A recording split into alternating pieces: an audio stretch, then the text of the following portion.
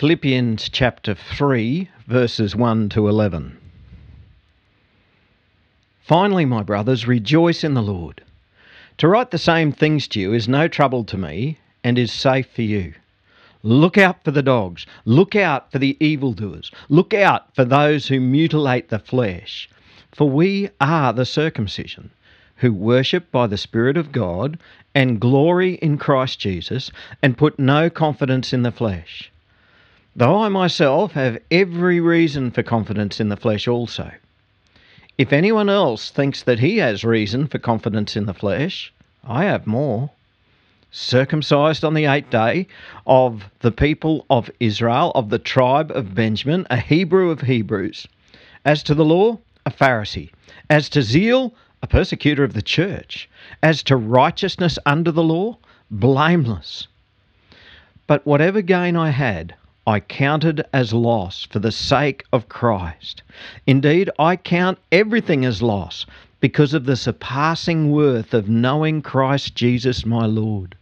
For his sake, I have suffered the loss of all things and count them as rubbish, in order that I may gain Christ and be found in him, not having a righteousness of my own that comes from the law, but that which comes through faith in Christ, the righteousness from God that depends on faith, that I may know him and the power of his resurrection, and may share his sufferings, becoming like him in his death, that by any means possible I may attain the resurrection from the dead. So I've given today's message the title, The Joy of Knowing Christ as Lord. And when I first began to preach, my minister at the time gave me a little bit of a hint. He said, always try and sum up the main thrust of the message in a one sentence. And I've always tried to do that for the last 25 years. I don't always succeed, particularly when sometimes we might be preaching on a whole chapter or even more of the Bible. But I've been doing that for the last 25 years. But this week, as I was reading and preparing for the message, I very nearly missed a key element of today's reading. And that's why I made sure I got it into the one-sentence title. You see, the very first sentence says, "Finally, my brothers, rejoice in the Lord." And rejoicing's pretty important, isn't it? But I actually skipped over that.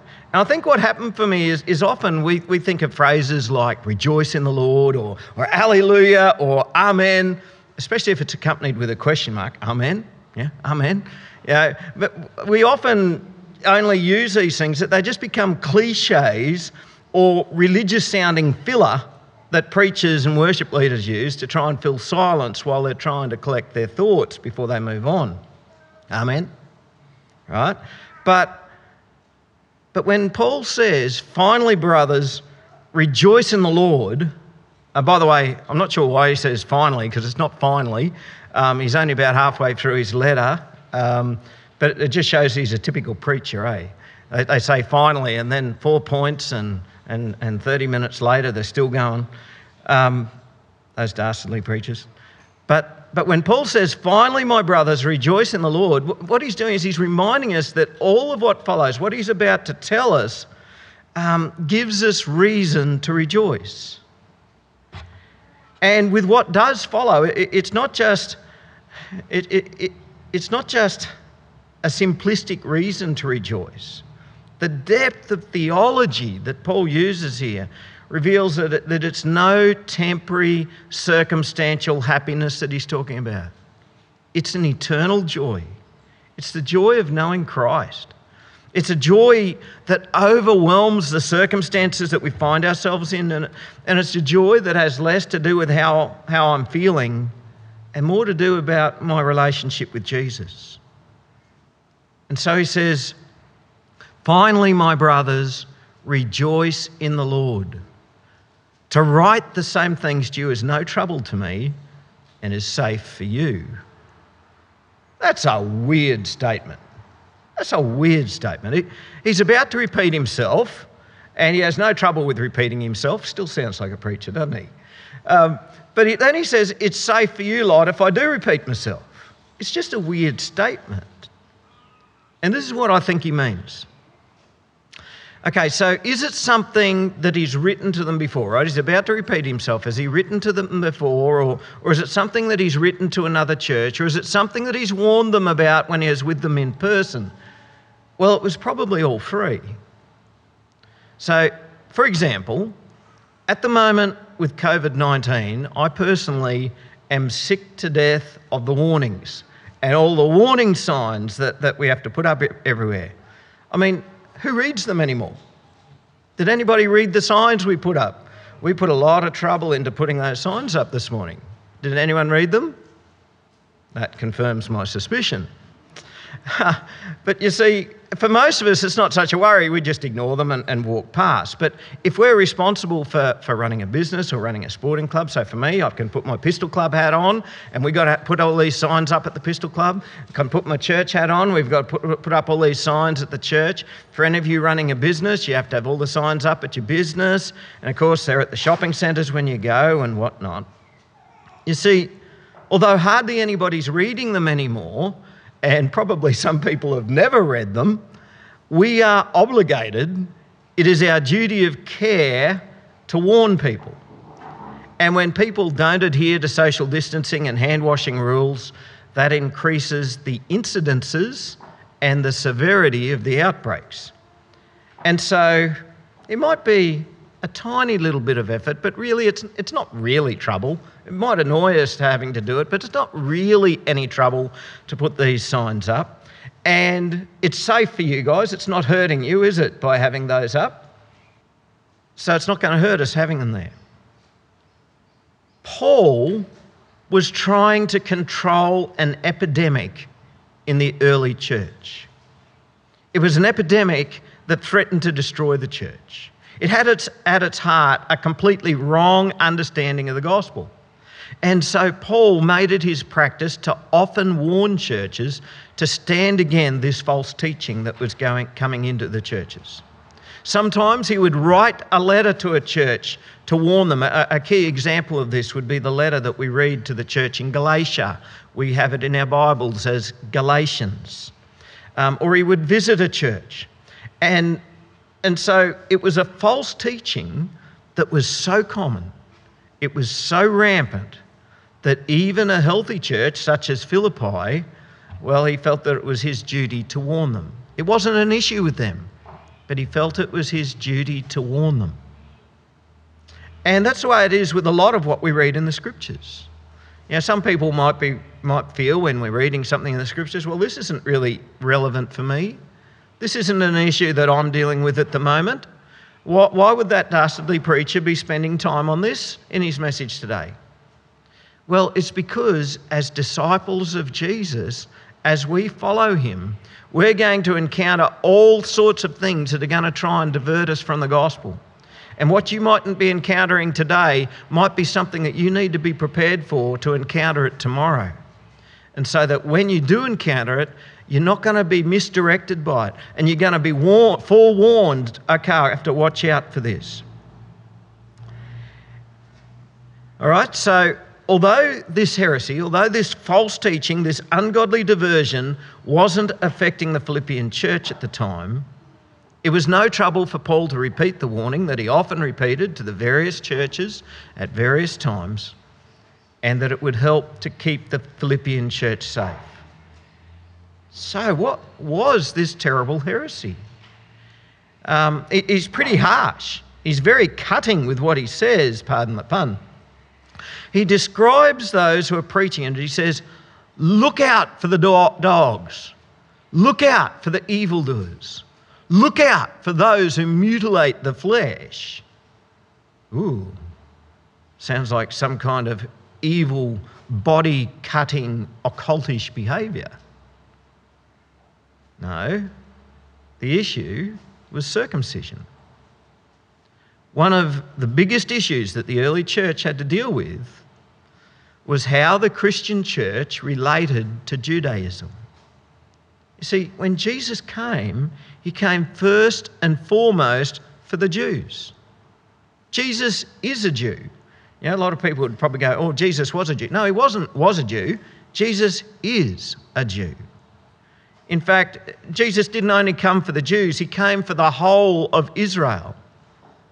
But the promises of God that were at one time just for the people of Israel, in Christ include people of all nations. And I'm pretty sure that most of us here today aren't Jewish. And by the grace of God, isn't this good news that in Christ we are accepted? In Christ, people of every race and people of every tongue can be saved and become children of God. Does anyone find that good news? Good, good. I'm seeing some nodding of some heads and a few murmurs of agreement. Now, for us today, circumcision is a medical procedure. A little piece of skin, the foreskin of a male, which is sometimes prone to infection, is cut off to reduce the possibility of infection. But for the Jew, circumcision was the mark. Right? So for you cattlemen amongst you, think of a brand. For the sheepmen amongst you, think of the ear mark. Right? Circumcision was the mark or the brand which distinguished the Jew from the Gentile. Right? So the Gentile is simply somebody who's not a Jew. It was part of the covenant that God had made with the people of Israel. Right from the time of Abraham, God made a covenant with Abraham that the Lord our God would be God to Abraham and to Abraham's descendants, and that they would be his people. And the sign of this covenant was circumcision. You can read about it in Genesis chapter 17, right back in the first book of the Bible. This is my covenant, which you shall keep between me and you and your offspring after you. Every male among you shall be circumcised. You shall be circumcised in the flesh of your foreskins, and it shall be a sign of the covenant between me and you. He who is 8 days old among you shall be circumcised.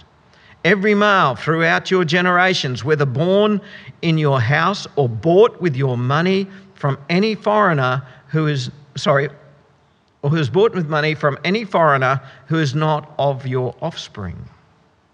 All right, so for the Jew, it was very clear. This is the sign that you are one of God's people. But how did that apply to the Christian church? Jesus came first for the Jews. But you know what happened? They crucified him. And even after his resurrection, he was largely rejected by the Jews. And the Jews were the ones who persecuted the early church. And so as these Christians were persecuted, they found they had to flee Jerusalem. And if they were being persecuted by the Jews, where did they flee to? They fled to the land of the Gentiles, where there were no Jews, or very few Jews. And of course, as they went, they took the gospel with them. And everywhere they went, they took the gospel with them and they preached the gospel. And guess what happened? In the land of the Gentiles, the non-Jews, when the Gentiles heard the gospel being preached, many believed and they turned to Jesus, which then created a bit of an issue. All right? To belong to the God of the Jew, shouldn't the Gentile have to become a Jew? And if circumcision was the mark of being a Jew, if that was the mark of belonging to God, shouldn't these Gentile Christians also be circumcised? You can see why it would have been a live issue for them in the day. This is something that Paul himself had to grapple with because, as we're going to see shortly, Paul was a Jew through and through. But it's the experience of the Apostle Peter, which we can read about in Acts chapter 10 and 11.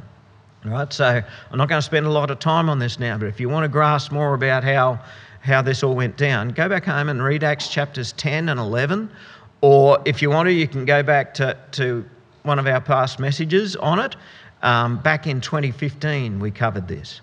So just go to www.bushdisciples.church, click on sermons, and then scroll down the table until you find Acts chapters 10 and 11.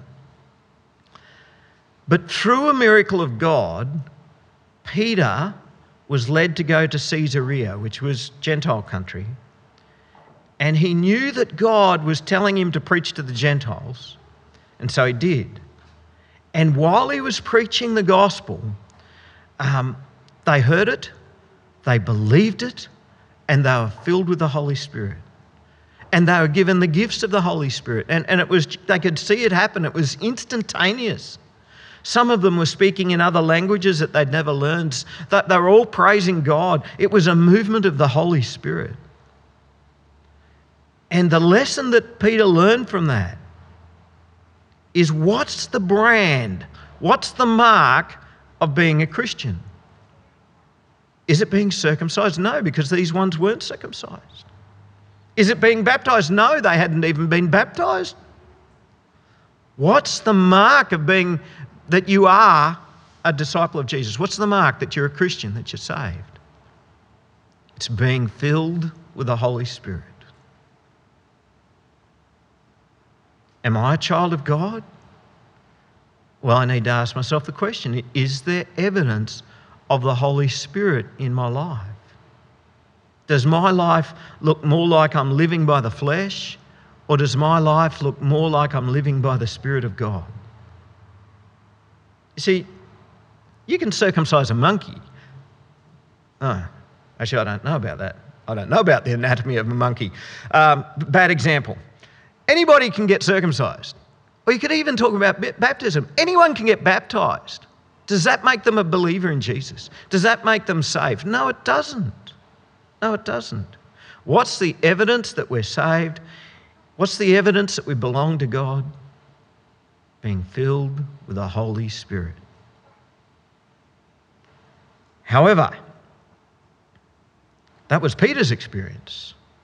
But there are a lot of others who clung to the old ways. And in the New Testament church, there's a group known as the Judaizers. And these people were very adamant.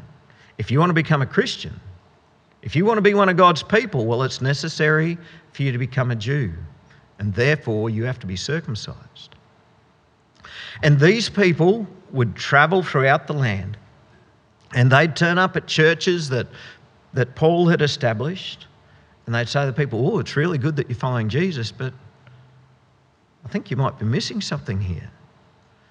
You need something else. Yes, I know you're already baptized, but you're missing something still. See, believing isn't enough. Being baptized isn't enough. You lot need to be circumcised. Oh, do we? I'll tell you what, Paul wouldn't stand for that. To bring in an extra requirement and to set up an extra barrier destroys what the gospel is. The gospel is a gracious act of God. All right? It's not something that we can earn. It's not something that we can get by satisfying certain requirements. So that's what's going on here, and that's why Paul is so harsh. He calls them dogs, evildoers, those who mutilate the flesh. And there's a sense of urgency here. Watch out for them. Watch out for the dogs. Watch out for the evildoers. Watch out for those who mutilate the flesh. You see, they weren't only mutilating the flesh, they were mutilating the gospel. And he says in verse 3, for we are the circumcision who worship by the Spirit of God and glory in Christ Jesus and put no confidence in the flesh. You see, even back in the Old Testament, the surgical procedure of circumcision, although it's portrayed that way, that wasn't the defining thing of whether a person was in or whether they were out. It was merely an external sign of what God wanted to see in the heart. Deuteronomy chapter 10 says, reading from verse 16, circumcise therefore the foreskin of your heart and be no longer stubborn. For Yahweh your God is God of gods and Lord of lords, the great, the mighty, the awesome God, who is not partial and takes no bribe. He executes justice for the fatherless and the widow and loves the sojourner, giving him food and clothing. Love the sojourner, therefore, for you were sojourners in the land of Egypt. You shall fear Yahweh your God. You shall serve him and hold fast to him, and by his name you shall swear. What's he describing here? He's not describing a physical thing. He's describing a matter of the heart. It's a pruning away of the flesh from the heart. It's a pruning away of the flesh that gets infected from the heart. And therefore, in Deuteronomy, he then went on to describe what it means.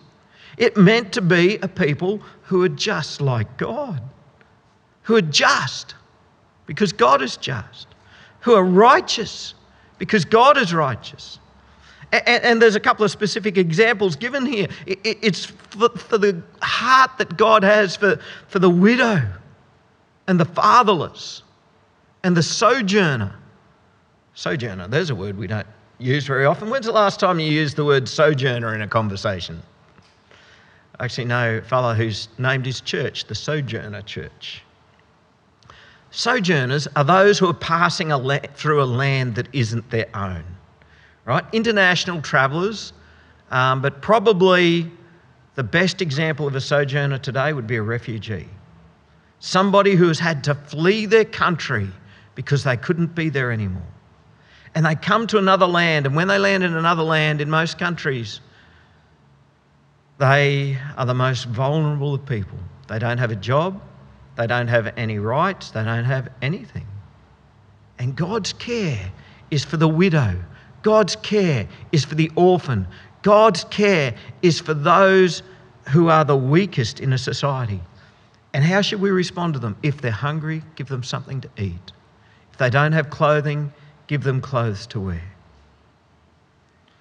In Jeremiah chapter 4, verse 4, circumcision of the heart. I don't have this reading, Billy, I don't think. Circumcision of the heart is to admit guilt, it's to repent of sin, and to turn back to God.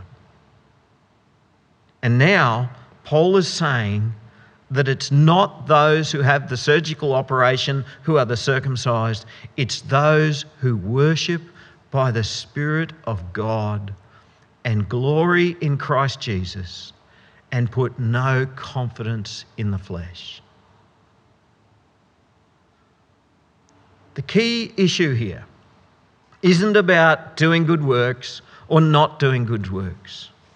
And the key issue isn't about keeping religious observances or not keeping religious observances. It's about whether we rely on these things or not. It's about whether we believe that by doing these things and by keeping these requirements that it's going to count in some way towards getting us saved. It's about believing whether these things are necessary for our salvation. And Paul gives us a bit of a testimony here. Before Paul was saved, he was known by another name. His Jewish name, Saul. And if anyone had reason for confidence in the flesh, as Paul puts it, this bloke called Saul had more. He was a Jew through and through. He had the mark, he had the brand, he was circumcised on the 8th day. He had the heritage, he had the lineage, he was of the tribe of Benjamin. It was one of the better tribes of Israel.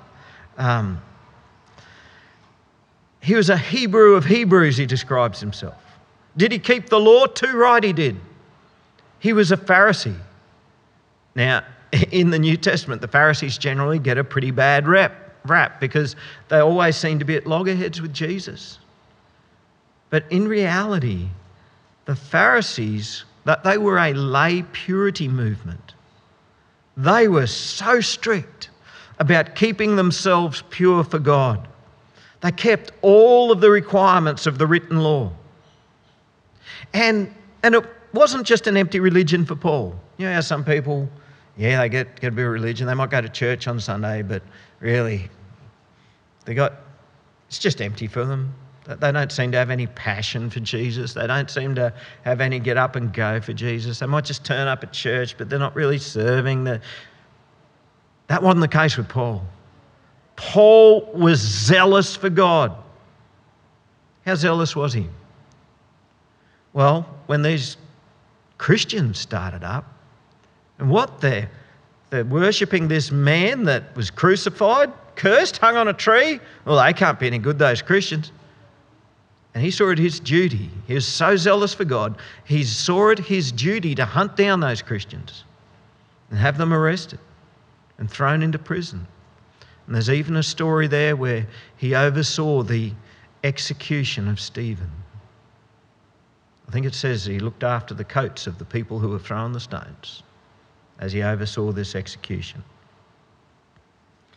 And according to the law, he was blameless. He says that. And you think, oh, he couldn't have possibly. But no, according to the law, he was. He's quite honest in saying that he was.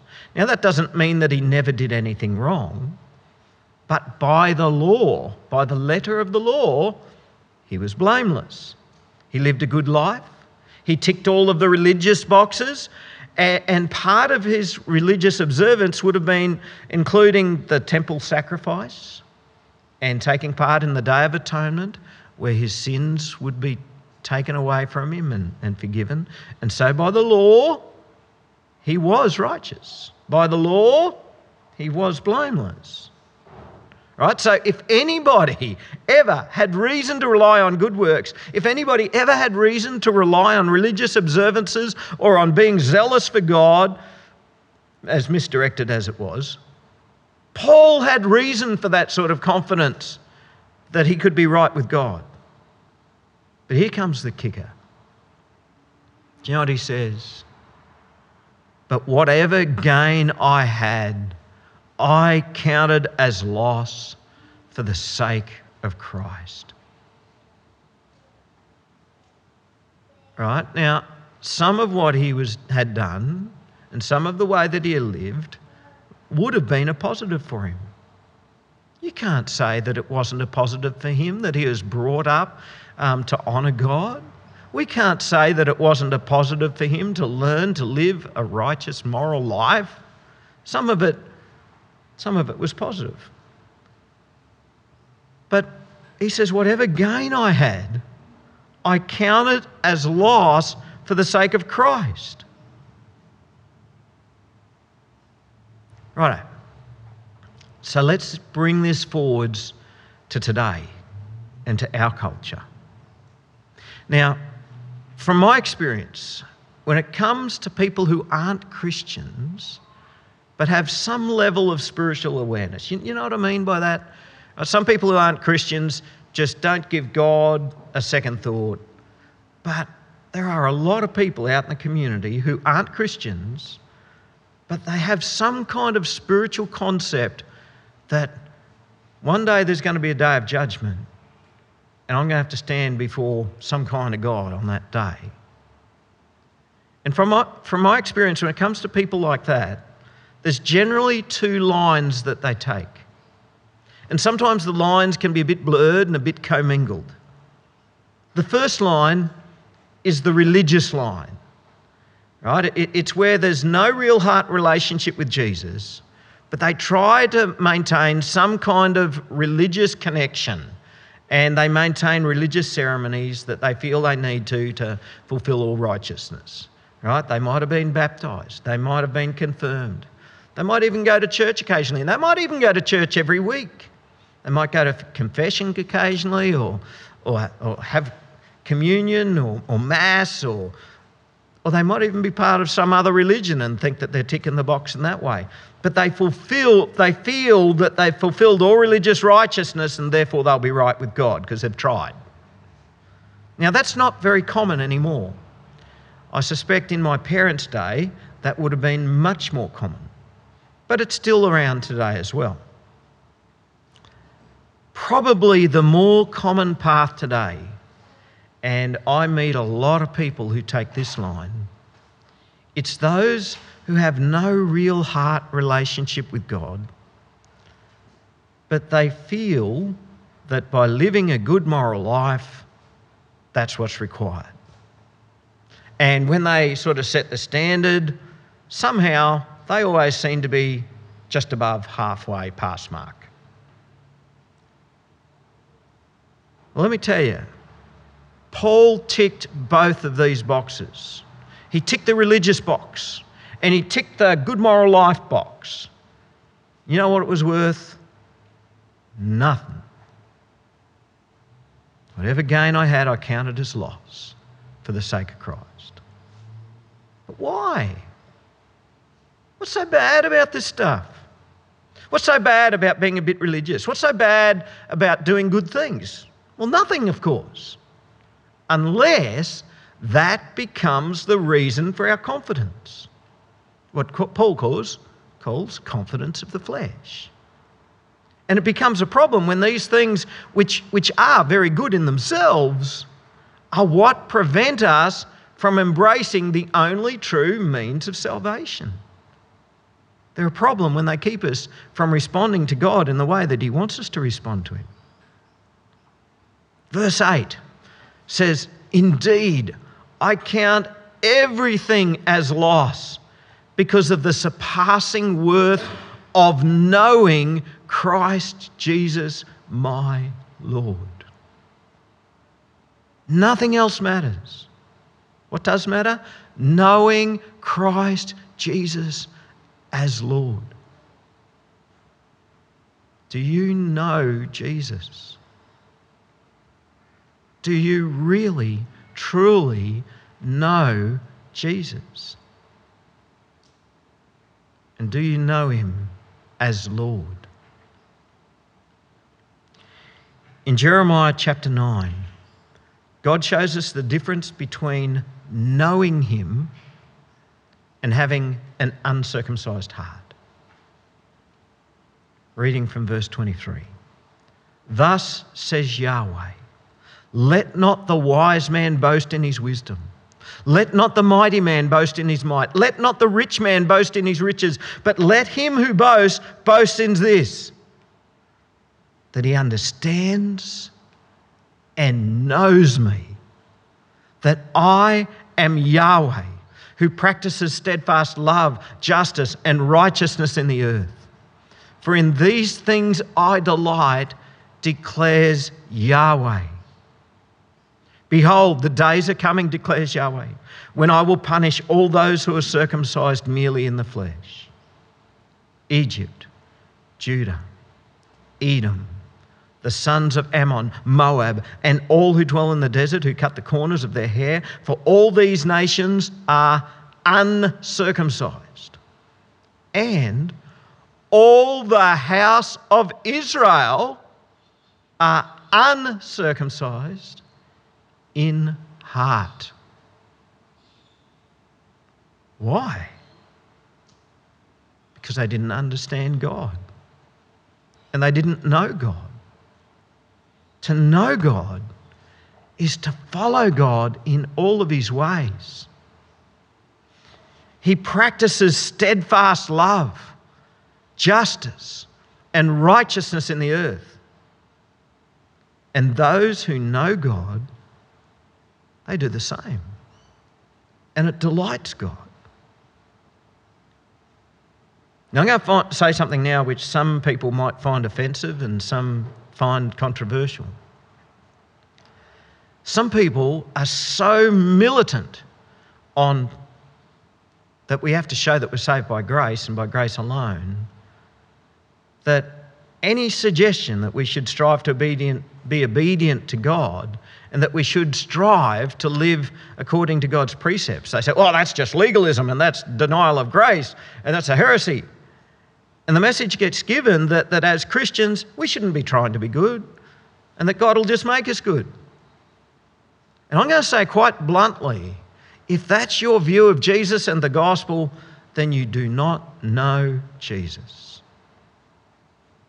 That's the Christianized version of having an uncircumcised heart. Because to know God is to know that God is just. It's to know that God is righteous and to therefore be just and righteous. You see, for us to know Jesus Christ involves us becoming like the one we know. And this isn't some kind of nameless God. It's not very politically correct these days to tell anybody that Jesus is the only way to be saved. But it's true. It mightn't be politically correct, but it's true. And that's why we Christians will always be accused of being intolerant.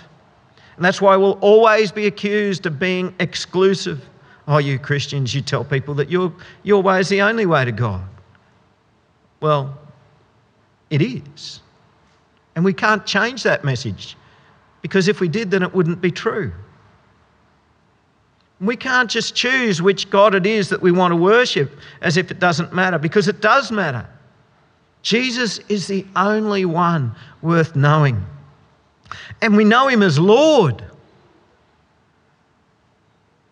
That is probably one of the most misunderstood words in the Christian church today. What does it mean for Jesus to be Lord? You see, being a disciple of Jesus isn't just about saying the few magic words of the sinner's prayer and telling Jesus that I believe in him and then go off and live my life for myself. It's to know Jesus. It's to know Jesus as our own personal Lord. For Jesus to be Lord means that he's the King of Kings. He is the boss. He is the master. I'm the servant. I'm the slave. And I submit my all to Jesus. We submit to the lordship of Jesus. That's what it means for Jesus to be Lord. We submit to Christ's lordship, to serve him, to live for him, to worship him. We no longer put ourselves first up the top of the tree on our list of priorities and then Jesus somewhere down in the mix. We put Jesus as number one, first and foremost in the whole of our lives. And everything else we do in our lives, we do in submission to Jesus. Now, for some, that might sound like a terrible cost. Who'd have thought there was a cost to being a disciple of Jesus?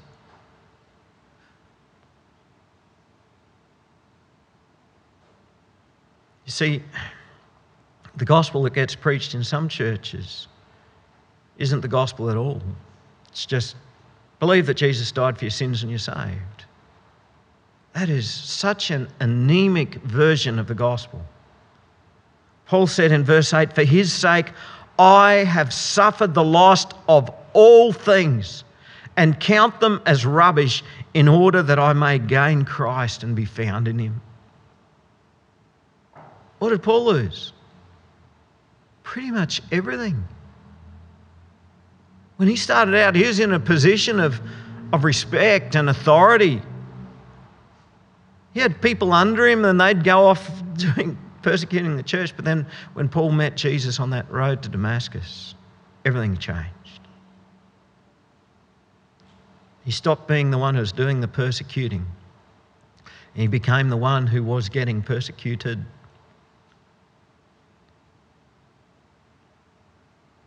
And eventually he is executed for Jesus. But even so, even as a Christian, it wasn't Paul's own efforts for Jesus, and it wasn't even his own suffering for Jesus that earned him a place in God's good books. I thought about this after I wrote this. He actually literally got a place in God's good book, didn't he? Hey? But Paul says, for his sake, I have suffered the loss of all things and count them as rubbish in order that I may gain Christ and be found in him, not having a righteousness of my own that comes from the law, but that which comes through faith in Christ, the righteousness from God that depends on faith. See, before Paul became a disciple of Jesus, he put his very best efforts into following and keeping the law. So some of you might be questioning, okay, what law are we talking about? We're talking about what the theologians call the Mosaic law. Now, The Mosaic law doesn't mean it involved a whole heap of coloured pebbles set in cement on the floor, because that's what a mosaic is. It's the law that Moses recorded, okay? The law of Moses is the Mosaic law. And it included the Ten Commandments, but it included a lot more than that. A lot of the Jewish religious and cleanliness laws were the Mosaic law. And whilst by his very best efforts, he tried to keep these laws, it still wasn't good enough. And as one commentary I read put it, on the final day when he stands before God, he doesn't want to be found clinging to his inadequate righteousness. And that's why Jesus came. Because I have sinned, I deserve to die. But Jesus took that punishment for me.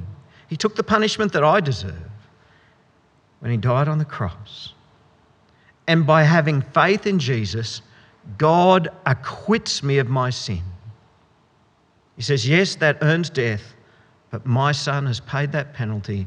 Therefore, you are acquitted. And he declares me righteous.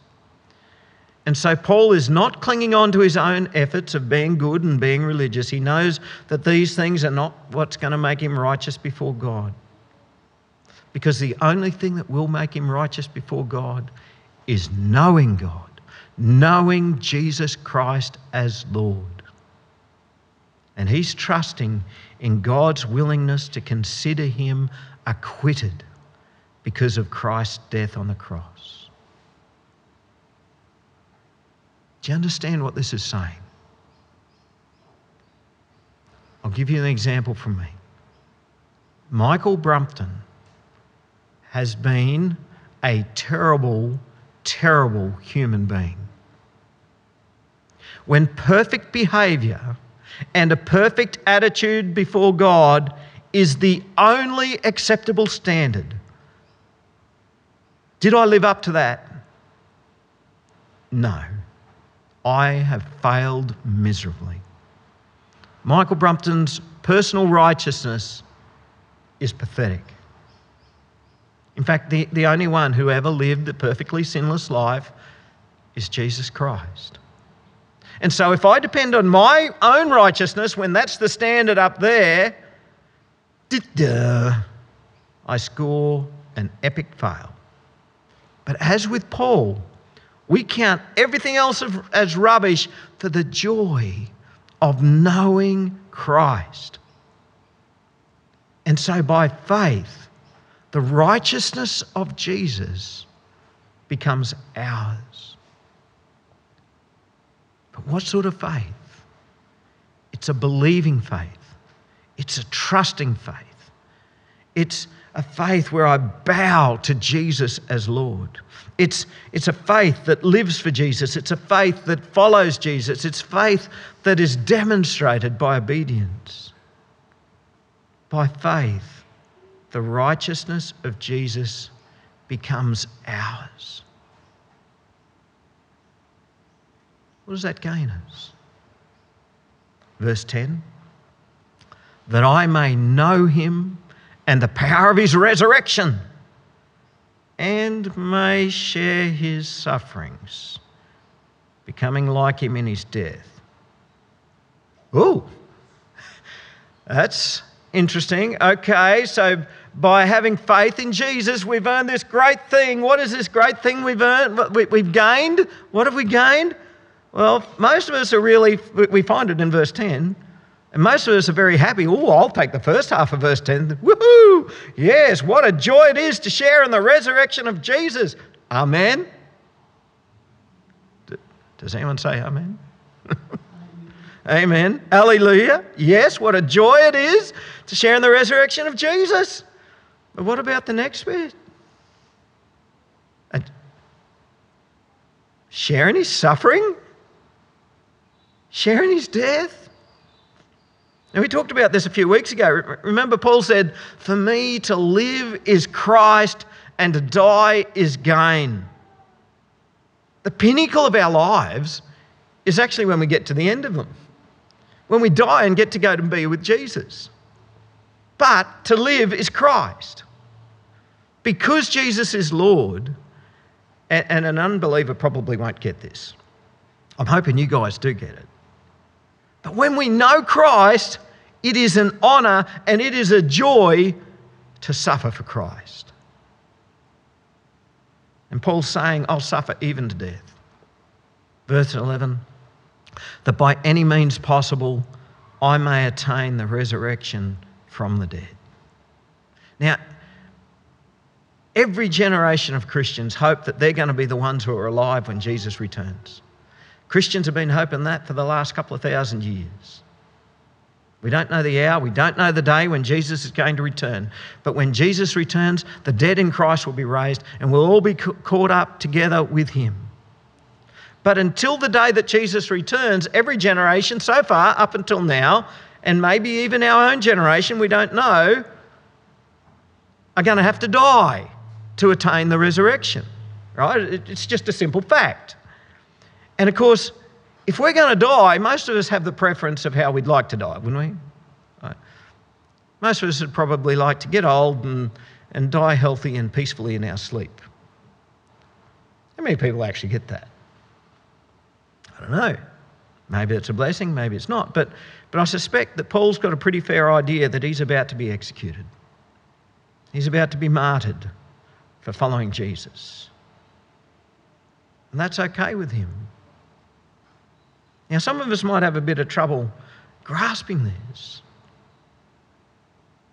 How we die, that's not the greatest problem for us. Because to die is the path to be with Christ. Paul says that by any means possible, I may attain the resurrection of the dead. Right? He's saying, it doesn't matter how I die. It doesn't matter whether I have a terrible death or whatever. A couple of weeks ago, we were talking about Epaphroditus. Epaphroditus got crook and he almost died. We don't know what sickness he had. Some people think, oh, it's a terrible, terrible thing for a Christian to die of a disease. Well, they didn't see it as that. They saw it, this was the cost of Epaphroditus following Jesus. He actually said that. He actually said for following Christ and obedience to Christ and in serving Christ, he almost died. And that was a sickness. Righto. To finish up, I'm seriously, I am finishing. I'm not doing the Paul thing and saying finally and only halfway through. But to finish up, I want to come back to the key sentence that we began with. The joy of knowing Christ as Lord. Until we know Christ, we won't understand the joy. And to know Christ isn't just knowing about Christ. Yeah, we might learn about Christ in Sunday school. We might learn about Christ in church. We might learn about Christ by listening to some messages or whatever. We might learn about Christ by reading our Bibles. But to know Christ is a different matter altogether. And faith isn't just about believing about him. Yes, this is about a deep personal relationship, but it's a relationship of trust and obedience and even suffering for Christ. Do you hear what I'm saying? These weren't empty words when Paul said, we are the circumcision. He's talking about how we are the ones who have had the flesh pruned away from our heart. We are the ones who have a heart yielded to God. We are the ones who have a heart filled with the Holy Spirit so that we can worship in the Spirit and glory in Christ. What a joy. We could talk about this for hours more yet. There is so much more in that passage. But we're going to stop there. Let's pray. Heavenly Father, we thank you for the Lord Jesus Christ. And Lord, we offer you ourselves today for Jesus to be our Lord. We don't want Jesus just to be Lord in name, but in reality. We yield ourselves to you. We give you our all. Lord, in so many ways, in the past, we've put our trust in our own religious acts. We've put our trust in our own good deeds, as if we've thought that these things might save us or that they might in some way help our cause. But we know, Lord, that that is so wrong, and that the only way to be righteous is to receive the righteousness of Jesus Christ. Oh, Lord, what a joy it is to know you. And what a joy it is to know you as Lord. Lord, forgive me for all of my sins. I thank you that by faith, the blood of Jesus cleanses me from all unrighteousness. And by faith, I'm acquitted of my sins. And by faith, we receive the righteousness of Christ. And now, Lord, by your Holy Spirit, help us to live in your righteousness as we obediently follow Jesus all the days of our lives, no matter what the cost, that we may attain the resurrection from the dead. In Jesus' name, amen.